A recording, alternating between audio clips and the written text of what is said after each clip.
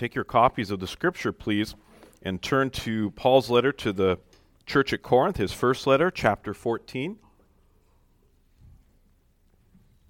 I'll be reading verses 1 through 25 again. And you bear with me, please, this morning. I'm struggling a little bit with my voice. 1 Corinthians chapter 14 and verse 1. Pursue love and earnestly desire the spiritual gifts, especially that you may prophesy. For one who speaks in a tongue speaks not to men, but to God, for no one understands him, but he utters mysteries in the Spirit. On the other hand, the one who prophesies speaks to people for their upbuilding and encouragement and consolation. The one who speaks in a tongue builds up himself, but the one who prophesies builds up the church. Now I want you all to speak in tongues, but even more to prophesy. The one who prophesies is greater than the one who speaks in tongues, unless someone interprets, so that the church may be built up. Now, brethren, if I come to you speaking in tongues, how will I benefit you unless I bring you some revelation or knowledge or prophecy or teaching? If even lifeless instruments such as the flute or the harp do not give distinct notes, how will anyone know what is played? And if the bugle gives an indistinct sound, who will get ready for battle? So with yourselves, if with your tongue you utter speech that is not intelligible, how will anyone know what is said? For you will be speaking into the air. There are doubtless many different languages in the world, and none is without meaning. But if I do not know the meaning of the language, I will be a foreigner to the speaker, and the speaker a foreigner to me. So with yourselves, since you are eager for the manifestations of the Spirit, strive to excel in building up the church. Therefore, one who speaks in a tongue should pray that he may interpret. For if I pray in a tongue, my spirit prays, but my mind is unfruitful. What am I to do? I will pray with my spirit, but I will pray with my mind also. I will sing praise with my spirit, but I will sing with my mind also. Otherwise, if you give thanks with your spirit, how can anyone in the position of an outsider say amen to your thanksgiving when he does not know what you're saying? For you may be giving thanks well enough, but the other person is not being built up. I thank God that I speak in tongues more than all of you. Nevertheless, in church, I would rather speak 5 words with my mind in order to instruct others than 10,000 words in a tongue. Brethren, do not be children in your thinking. Be infants in evil, but in your thinking be mature. In the law it is written, by people of strange tongues and by the lips of foreigners I will speak to this people, and even then they will not listen to me, says the Lord. Thus tongues are a sign not for believers but for unbelievers, while prophecy is a sign not for unbelievers but for believers. If therefore the whole church comes together and all speak in tongues, and outsiders or unbelievers enter, will they not say that you're out of your minds? But if all prophesy, and an unbeliever or outsider enters, he's convicted by all.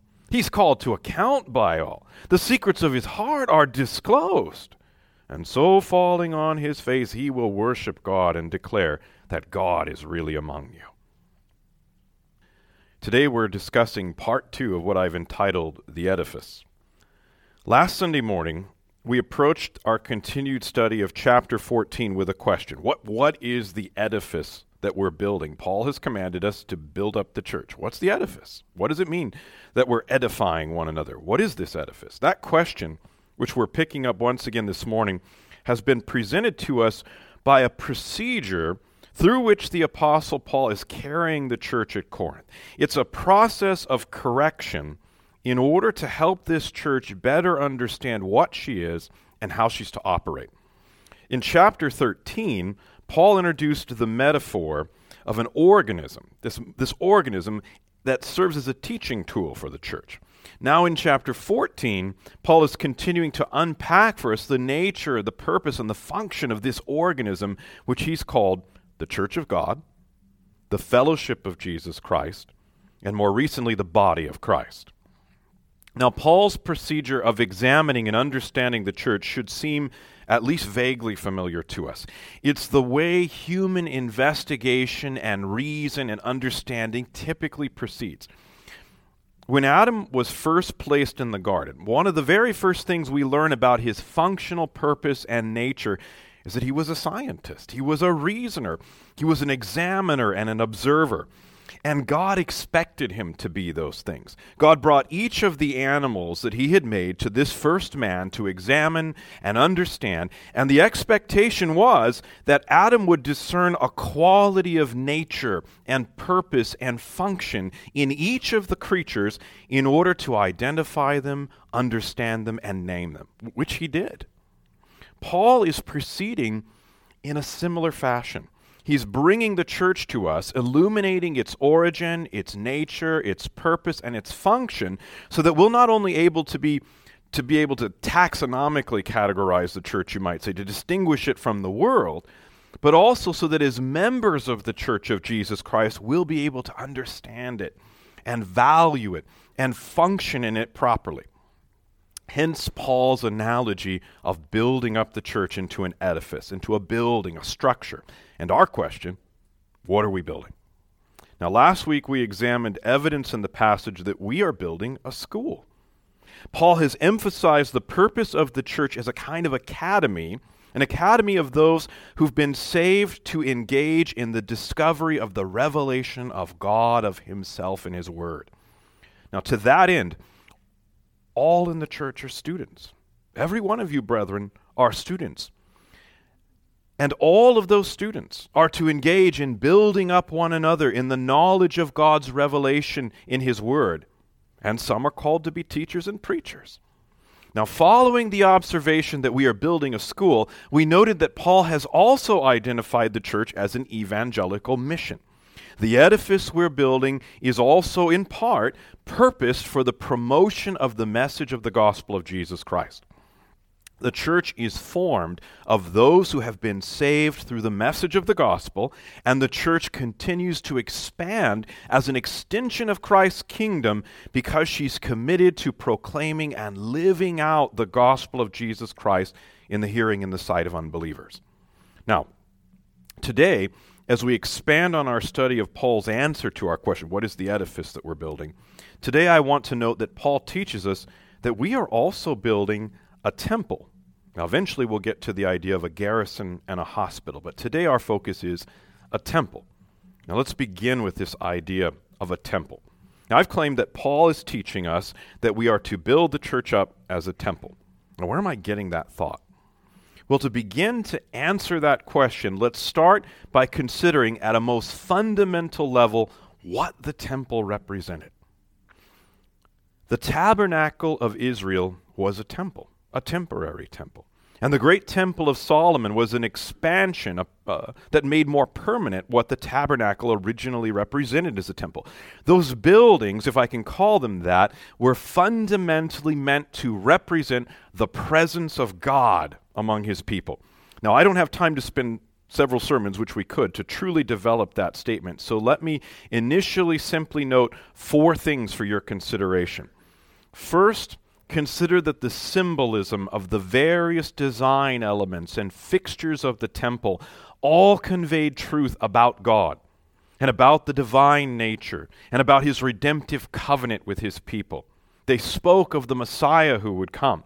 As an example, consider how the holiest of holies, where the Ark of the Covenant rested, was in the innermost part of the temple over the tabernacle. It was cordoned off, as it were, secluded, separated behind a thick curtain veil. It was here that we're told in the book of Numbers that God spoke to Moses from between the cherubim that were designed as part of the mercy seat lid of the ark. Between the cherubim was the symbolic place that God revealed was where he dwelt.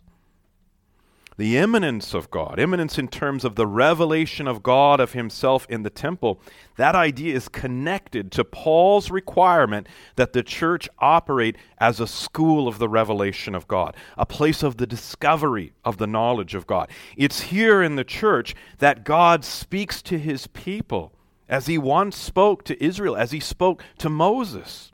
In Numbers 1:1, we learn that God spoke to Moses in the tent of meeting. Notice the tabernacle was called the tent of meeting. Not just that Israel was coming together to meet, which certainly also is an analogy of the church gathering to meet, but more, note that God was meeting with Israel in this place. In Numbers 7:89, we read this, "And when Moses went into the tent of meeting to speak with the Lord, he heard the voice speaking to him from above the mercy seat that was on the ark of the testimony, from between the two cherubim, and it spoke to him." Brethren, this speaks to a large part of the functional purpose of the church. We gather and meet together to receive the Word of God. In that sense, our gathering as a congregation is very much like the gathering of Israel thousands of years ago. Paul's emphasis on prophecy and interpretation and declaring with understanding God's revelation of himself in his word, that's a command to perpetuate this original purpose of the temple in our church. Now, practically speaking, how do we do that? How do we do that? How do we gather to hear the voice of God? Well, we do that again by maintaining the Word of God as the central element of church life. We make the revelation of God, of himself and his Word, our focus. Now, having said that, perhaps as you're thinking about what I've just said, you might want to respond with, well, what about Christ? Shouldn't Christ be our main focus? Well, you're not wrong if you're thinking that. But let me respond to that with Luke 24:25 through 27. "And he," that is Jesus, "said to them, O foolish ones, and slow of heart to believe all that the prophets have spoken. Was it not necessary that the Christ should suffer these things and enter into his glory? And beginning with Moses and all the prophets, he interpreted to them in all the scriptures the things concerning himself." Notice how our Lord made himself the main focus of this conversation. This was on the road to Emmaus. He did it by going to the Word of God and declaring what it said of himself with certainty, sufficiency, and infallibility. Christ honored himself, honoring the Word of God as the revelation of himself, and so must we. The church needs to make sure that the Word of God is central. Now, this is not idolatrous elevation of a book, but rather elevation of God in his revelation of himself. It's hearing God as if what he says has ultimate value and authority. It's an expression of love. It's an expression of dedication to hear the Word of God in submission and with appreciation. Brethren, all I'm saying is that we need to make the church a temple in that sense. Make engaging in the hearing of the Word of God a passion when you gather with your brethren in the place of meeting. Don't be satisfied with fellowship alone. Recognize that your fellowship has been founded upon the truth of the gospel, which is revealed in the Word of God as he declares himself to his people. Apart from Christ and his revelation of himself and his Word, we would have no fellowship. And recognize that earthly fellowship can be lost, the meeting broken, the local church dissolved, if God's Word is dismissed and violated and degraded. He can write Ichabod. The glory has departed over this place. God draws near to his people in the gathering of the church for more than mere presence. He draws near to his people, and he draws his people near to himself in order to commune and communicate with them.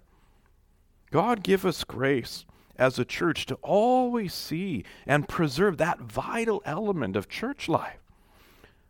God speaks to his people in the temple of the church. Now, you brethren, Paul says in 1 Corinthians 6:19, he says this to you brethren, do you not know that your body is a temple of the Holy Spirit within you, whom you have from God?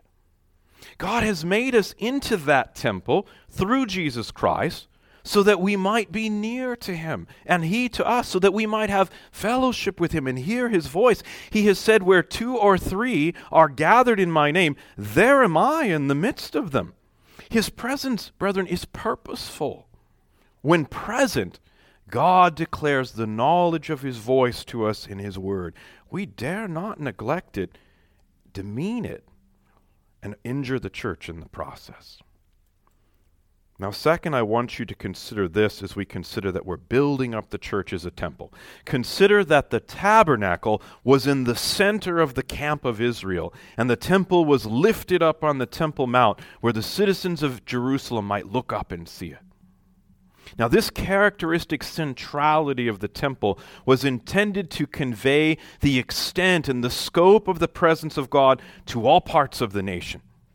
There was no place in the nation, so to speak, where God was not, where his presence did not reach. It also conveys the idea of the authority of God. His authority was central and lifted up. He ruled all, over all, and above all. In the church that we're building, brethren, God is central. He is. Whether we acknowledge it or not, he is. And he must be. Christ is represented in so much of the symbolism of the temple. Now, most easily, he's seen in the sacrifices of the temple and the blood on the mercy seat. Centered in the camp and lifted up, Jesus is singularly above all in terms of the efficacy of his sacrifice to save his people. He's singularly central and above all in terms of ruling his people in the church. We see Paul pick up this idea of this highest ruling authority of Jesus Christ in the church as he proceeds into chapter 14 to command the church with the voice of Jesus Christ, with the authority of Jesus Christ delegated to him as an inspired, spirit-filled apostle of Jesus Christ. Now, we're not looking in these later verses in depth today.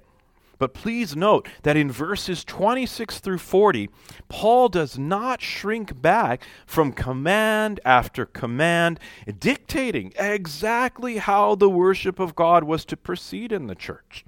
He lines up orderly worship for the Corinthian brethren. He corrects disorderly conduct in the worship. He addresses women in their role in the church. All of this is done with a clear voice of a command. Now, how could Paul do that? How could Paul do that? Paul could do that because God has ultimate authority in the temple regarding his worship. It was that way in the Old Testament in Israel. It remains that way in the church today. God has not changed. His expectation of worship does not change. Christ, the very brightness of the Father's glory, the second person of the divine Trinity, the Son of God, has spoken and declared his will through his apostles. He's made it clear how worship is to proceed in the New Covenant church, just as God once declared to Israel in the Sinai wilderness. We're not left to our own authority in building the worship and the function of the church. We have a head over our body, which is Jesus Christ. The scope of his authority reaches every corner of church life, and there's no place in the function and the purpose of our church where we might rightly say, Jesus has no interest or nothing to say about this part of church life. Never has God presented himself as unclear and uncertain or silent in his worship and in the function and the building of his temple in particular. Brethren, since we are the temple of the Spirit of God, he is naturally fully invested in how we, his temple, operate in our meeting together for worship as he once was in Israel. I'm really just asking, is the temple, is the tabernacle central or not? Does God rule over his people and their worship or not? Paul makes it very clear for us in chapter 14, Christ does indeed rule over the worship of the temple of the Holy Spirit. Now let's ask this question. How do we make sure that we are building up that temple edifice so that Christ is ruling it? How do we do that? We do that by living in our church fellowship, in the body of Christ, in the church of God, in submission to him. Now let's get very specific. Let's get uncomfortably specific even. If you will not submit to one another in agreement with the Word of God, you are choosing to worship in a way that is offensive to God. We know how that ended with Nadab and Abihu, the two sons of Aaron, who burned incense that was not commanded. Their lack of submission cost them their lives. Was that not essentially what was happening in Corinth with her mishandling of the Lord's Supper? The worship of God when we gather, brethren, it's a serious thing. We can't do it any way we want. We're required to submit to Christ in these matters. Now that suggests two things. First of all, we'd better be very familiar with what he commands regarding his worship so that we can submit to those commands and not mishandle things in the church.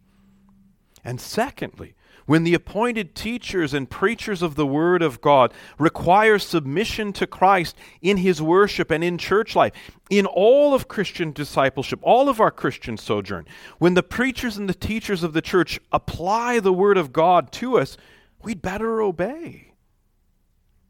For example, I don't have the option of setting aside Paul's command that my preaching and teaching convey clear understanding of God's Word to you. For example, we don't have the option of setting aside the command of Christ through his apostle that the women of Christ Reformed Church learn in silence without a voice in public teaching and preaching. Is the tabernacle central or not? Is the temple lifted up or not? Does Christ rule and reign over us or not? Not only is every promise yes and amen in Christ, but every command of God is yes and amen in Christ. And so it ought to be with God's people.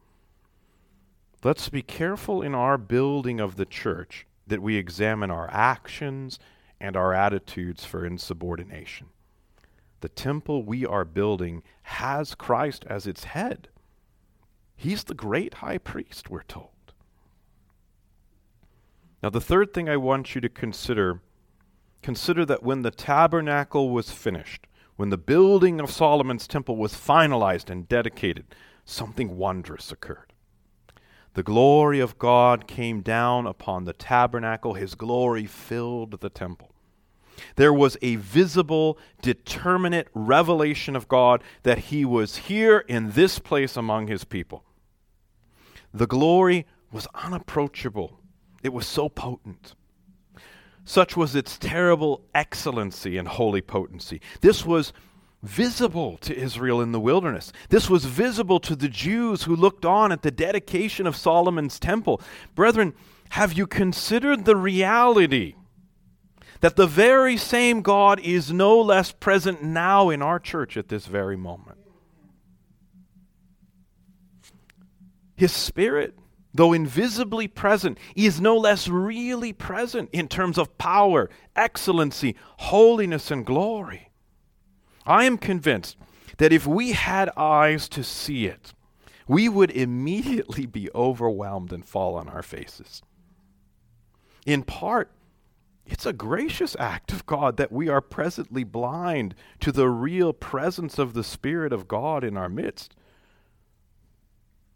He's here in this temple, the gathering of his people, here in you, brethren, even now, just as he once was in the tabernacle when the cloud descended and the Shekinah glory filled the tent of meeting.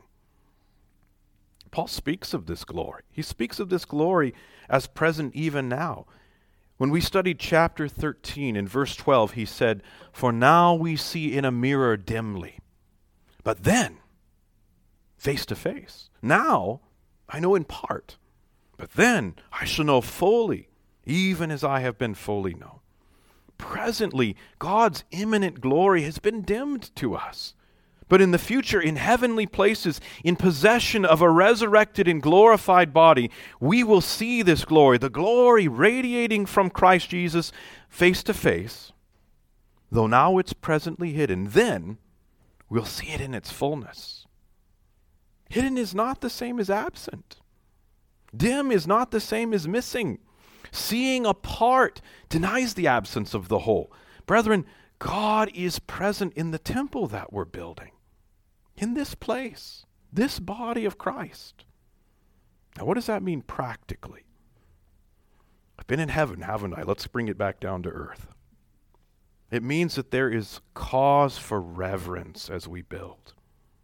As you work in the church and build this temple of the presence of God, be mindful that he's present. Being reverently mindful that he is present means that you labor in such a way that you contribute to the manifestation of the Spirit of God. Paul's been talking about that with the gifts, has he not? God has purposed to be present among his people. Work in cooperation with that reality by revering him and glorifying him here in the church among his people. This has been Paul's argument with regard to utilizing the various gifts that have been given by God. Listen once more to Paul's words in 1 Corinthians 12, 7 through 11. To each is given the manifestation of the Spirit for the common good. For to one is given through the Spirit the utterance of wisdom, to another the utterance of knowledge according to the same Spirit, to another faith by the same Spirit, to another gifts of healing by the one Spirit, to another the working of miracles, to another prophecy, to another the ability to distinguish between spirits, to another various kinds of tongues, to another the interpretation of tongues. All of these are empowered by one and the same Spirit, who apportions to each one individually as he wills. We're not going to rehash our study on the gifts of the Spirit. I'm simply pointing out that the gifts of God manifest the Spirit of God. That's what Paul is telling us. They're given through the Spirit and by the Spirit. The gifts are empowered by the Spirit and apportioned by the Spirit according to his sovereign will. Do you hear Paul's emphasis? That's what I'm trying to get through to. It's an emphasis. It's not on the one gifted, but on the glorious giver. Notice how Paul continues to magnify God in the use of the gifts of the Spirit in chapter 14 in verses 24 and 25. There he says this, "But if all prophesy and an unbeliever or outsider enters, he's convicted by all, he's called to account by all, the secrets of his heart are disclosed, and so falling on his face, he'll worship God and declare that God is really among you." What's Paul telling us? You're supposed to use your gifts to live and interact together in this fellowship, this is what Paul is arguing, in order to produce a certain kind of outcome. What outcome? People falling on their face in humility and sincere worship of God. That's the outcome. The outcome we are after in building this temple of the church is the production of God glorifiers. We're making a place of worshipers who acknowledge the presence of God with all humility and lift up and glorify his name, exalting him in word and deed. Christ exalted and man abased. That's what it means to commit yourself to building a temple in the church of Jesus Christ. Practically speaking, it means that we watch out for those practices in the church, those attitudes in our hearts individually, those motives and desires and words and deeds that elevate man and obscure the glorious presence of God among his people. One of the primary ways we fall into this grievous error and sin in the church and cease the work of building up the church is to elevate ourselves and our talents and seize preeminence. This was Corinth's problem. Note Paul's warnings regarding this occurring at Corinth. He says, "The one who speaks in a tongue builds up himself," verse 4. Speaking of praying in a foreign tongue without interpretation, Paul says, "For you may be giving thanks well enough, but the other person's not being built up." He speaks of their unhelpful independence. "What then, brethren? When you come together, each one has a hymn, a lesson, a revelation, a tongue, or an interpretation." In other words, everyone is doing their own thing as it seems right to themselves. Verse 26. He implies a selfish disorder persisting in the church, saying, "For God is not a God of confusion, but of peace." Verse 33. He uses words like shameful to address those who are acting autonomously for their own irreverent elevation, specifically the women of the church. Verse 35. Brethren, I have to wonder how different things would have been at Corinth if for a split second they had had a vision of the glory of God present in that place. How corrective would that have been? From standing in prominence to falling on their faces in a moment. I'm just asking the question. How different would we be as we come together to the tent of meeting here at Christ Reformed Church? How different would we be If when we arrived we sat and spoke and sang and prayed and taught and preached and fellowshiped in the visible presence of the glory of God, I have to think that we would be different. And admittedly, that disturbs me. Disturbs me about myself. It shouldn't be that way. This is a temple we're building. God is really present. Brethren, let's engage in our meeting in this place, or in any place that God puts us, with that necessary and appropriate reverence, with all due humility, making it our chief end to glorify God and enjoy Him forever. Now finally, consider that it was in the temple that the sacrifices were made, and where we would have brought our animals to be slain if we were Old Testament Jews. The courtyard of the tabernacle nearest to the altar and the area immediately surrounding the sacrificial altar, brethren, it would have been a bloody mess. That's the reality of all the blood of bulls and goats poured out in sacrifice of sins. The sheer volume of that over time is difficult to imagine and contemplate. The temple was the place of sacrifice. In a similar sense, we are building an edifice in type, like the temple, as the church is built up. How so? How so? Well, we're doing that in the sense that the sacrificial work of Jesus Christ is central and magnified and present in all of its starkness and glory in this place, or it should be. As we build up the church according to Christ's command through His apostle, we're making a meeting place of worship which has a prominent teaching: Jesus Christ and Him crucified.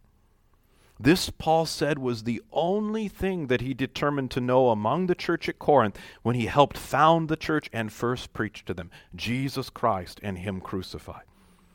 Now, to clarify, I want to be clear in this statement. Paul did not re-sacrifice Jesus, as it were. He did not make new offerings of sacrifice. He presented the accomplished work of Jesus Christ to the Corinthians. And so do we. We do not offer up Jesus again as a repeating sacrifice. We don't sacrifice Him again in the Lord's Supper, or declare Him sacrificed again and dying and buried again in the waters of baptism. We present Jesus Christ, the Lamb slain from the foundation of the world, to atone for the sins of His people. We present Jesus Christ as once stricken and afflicted by God, but by whose stripes we have now been healed. We proclaim Jesus Christ as the Lamb without blemish and without spot, whoever lives above to cover His people in His righteousness, so that they can enter now into the holiest of holies and hear the voice of God between the cherubim. We preach Jesus Christ resurrected and exalted and enthroned in heaven, beloved of the Father, accepted and glorified once more to make a home for His people because of His accomplished redemptive work. In this sense, with the declaration of this message central to our purpose in gathering and following Jesus, in this sense, we're also building a temple. There's no access to God apart from the shedding of blood. That's our message. Through the shedding of blood once and finally for all His people, for His church, Jesus bore the wrath of God. He gave up His Spirit with a loud voice, proclaiming victory over sin, Satan, and death, accomplished. So long as this is our message, the sacrificial work of Jesus Christ, unadulterated by human endeavor, not displaced by some other doctrine of men, so long as this is our message, we are building up the church as a temple of Jesus Christ. So long as we are calling men to flee the wrath to come, to escape the power of sin, by running to Jesus for rescue, we are building up the temple of Jesus Christ in the church. So long as we urge and demand and plead with men to trust in this Savior and to receive from Him the right to become children of God, even so we are building up the church as the temple of Jesus Christ. So let's do that. Let's make the honoring and proclaiming of that sacrifice central in the work of building up the edifice of our church, as Paul did. This is what the Spirit of God uses so that by all of us, the outsider, the unbeliever, is convicted and called to account by all. The nakedness of the sins of his or her heart uncovered, And so falling on their face, they come to worship God and declare that God is really among us. This only happens, brethren, in the spiritual temple of Jesus Christ, his church. Obviously, we're not going to have time to discuss any of the last two edifices, have any discussion about believers building up in the church a garrison and a hospital. We'll save the garrison and the hospital for next week. Instead, I want to close with a final thought, a final exhortation to you with regard to one last implication drawn from this idea that the church is being built up as a temple. What idea? It's the idea of offerings brought to God in the temple and vows made to God and paid to God in the temple. Now let me first say that I'm not attempting to specifically reference tithing, although that would not be a non sequitur to go there. Also, I'll admit that we don't find a specific reference to this aspect of temple function, especially stated here in chapter 14, at least in the immediate context of Paul's commission here to believers to build up the church. Now, having said that, it's certainly operating within the fuller context of Scripture to speak to the idea of offerings and paying of vows and tithes when speaking of the temple. And I think there's an implied teaching regarding offerings, paying of vows, and tithes embedded here in Paul's commands to the Corinthian church. Ultimately, the idea I want to convey to you regarding building a temple and vows and offerings and tithes is the idea of sacrifice and of giving of self and setting aside elevation of self and self-service. Surely that has been a common theme of Paul throughout this letter of correction to the Corinthian brethren. Now, where does that thought appear in our immediate text, you might wonder? In what way might we say that Paul touches on the temple functions of vows and offerings and tithes? Well, I think we find an answer to that question in verses 23 through 25. If therefore the whole church comes together, and all speak in tongues, and outsiders or unbelievers enter, will they not say that you're out of your minds? But if all prophesy, and an unbeliever or outsider enters, he's convicted by all. He's called to account by all. The secrets of his heart are disclosed, and so falling on his face, he will worship God and declare that God is really among you. Consider the heart attitude that Paul is addressing as he shifts, in these verses, as he shifts the emphasis from the obscurity of uninterpreted foreign language utterances in the church to clearly interpreted prophecy and prophecy in common language with understanding. The general thought here is one of diminishing of self for the good of the congregation and for the good of the one coming into the congregation, for the upbuilding of the whole body and the rescue of the one. Hence in verse 4, Paul has said, the one who speaks in a tongue builds up himself, but the one who prophesies builds up the church. Now, in refocusing on the upbuilding and the good of the whole body, the individual member must sacrifice something. You have to give something up. My benefit, the centrality of me, the spotlight on me, my gifts, my talents, my ambitions, all of these things must be diminished for the edification of the whole body, for the building up of the church. The first fruits of my labor must be given to God and dedicated to His glory, His kingdom, not preserved or utilized merely for my benefit. Remember, the temple was where a devoted Israelite came to offer the first fruits of his labor. And so it is, or it ought to be, in the New Testament church of Jesus Christ. I'll ask the question, why does the believer do that? Sacrifice and offering. Sacrifice and offering as a concept helps answer that question for us. Why does the believer do this? Why do we make offerings and give up tithes? Why, speaking analogously, do believers give up our first fruits to God as opposed to spending them on ourselves? We do that for the glory of God, so that Christ is exalted. Paul is touching on this basic principle of paying vows and making offerings as he speaks of the outcome of the whole church unselfishly committing itself to what is best. The outcome of setting aside the elevation of self in the admittedly very dynamic, very glamorous expression of the gifts like tongues and healings, giving that up in order that prophecy, that is the declaration of the Word of God, might take preeminence. That sacrifice of self produced an outcome to the glory of God. Paul describes the visiting unbeliever's response to this self-reducing behavior in the church in verse 25. He says this, falling on his face, he'll worship God and declare that God is really among you. Not that you're with God. Do you see the emphasis?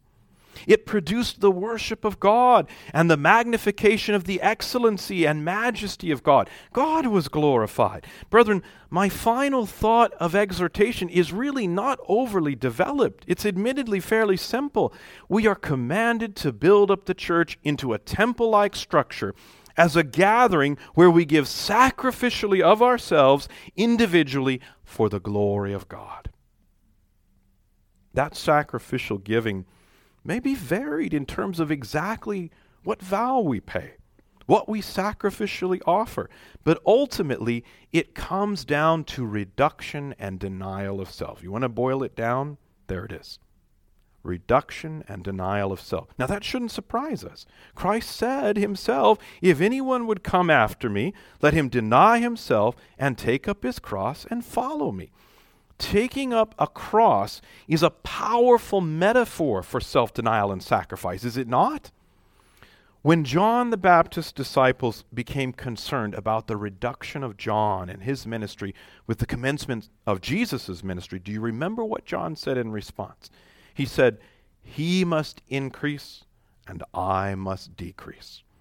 This too is what it means, what it costs to build up Christ's church. John understood that. So he was fully willing to be diminished.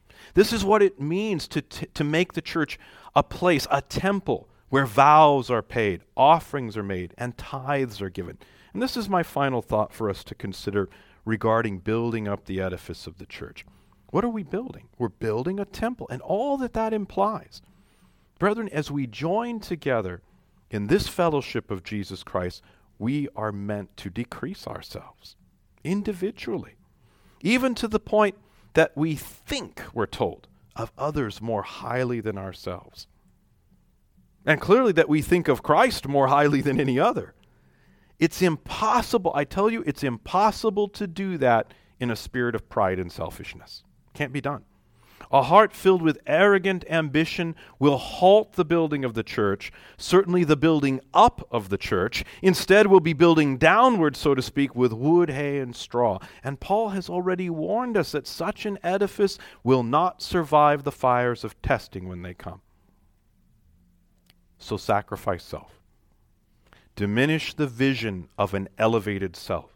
Bring every thought, every desire, every gift and talent into captivity to the will of Christ.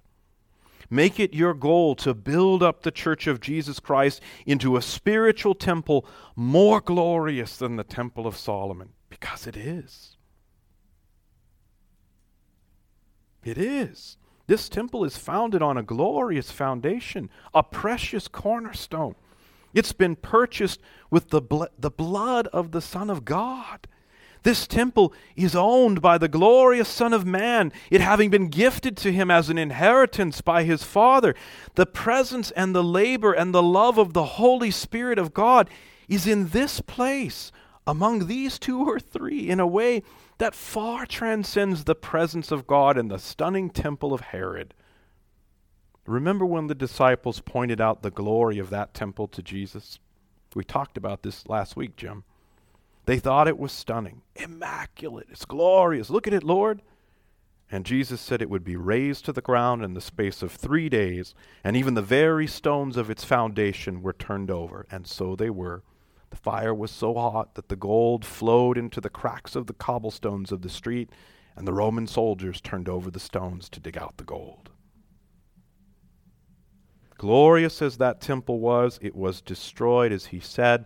But to this day, brethren, the church of Jesus Christ, this temple of the Holy Spirit, remains and expands And of the increase of that kingdom, we're told there will be no end. Brethren, that's glorious. That's worthy of our care and reverence in building up. That's worthy of our diligent obedience to Paul's command in verse 12. Strive to excel in building up the church. So God help us in the strength and the wisdom that he supplies. Amen.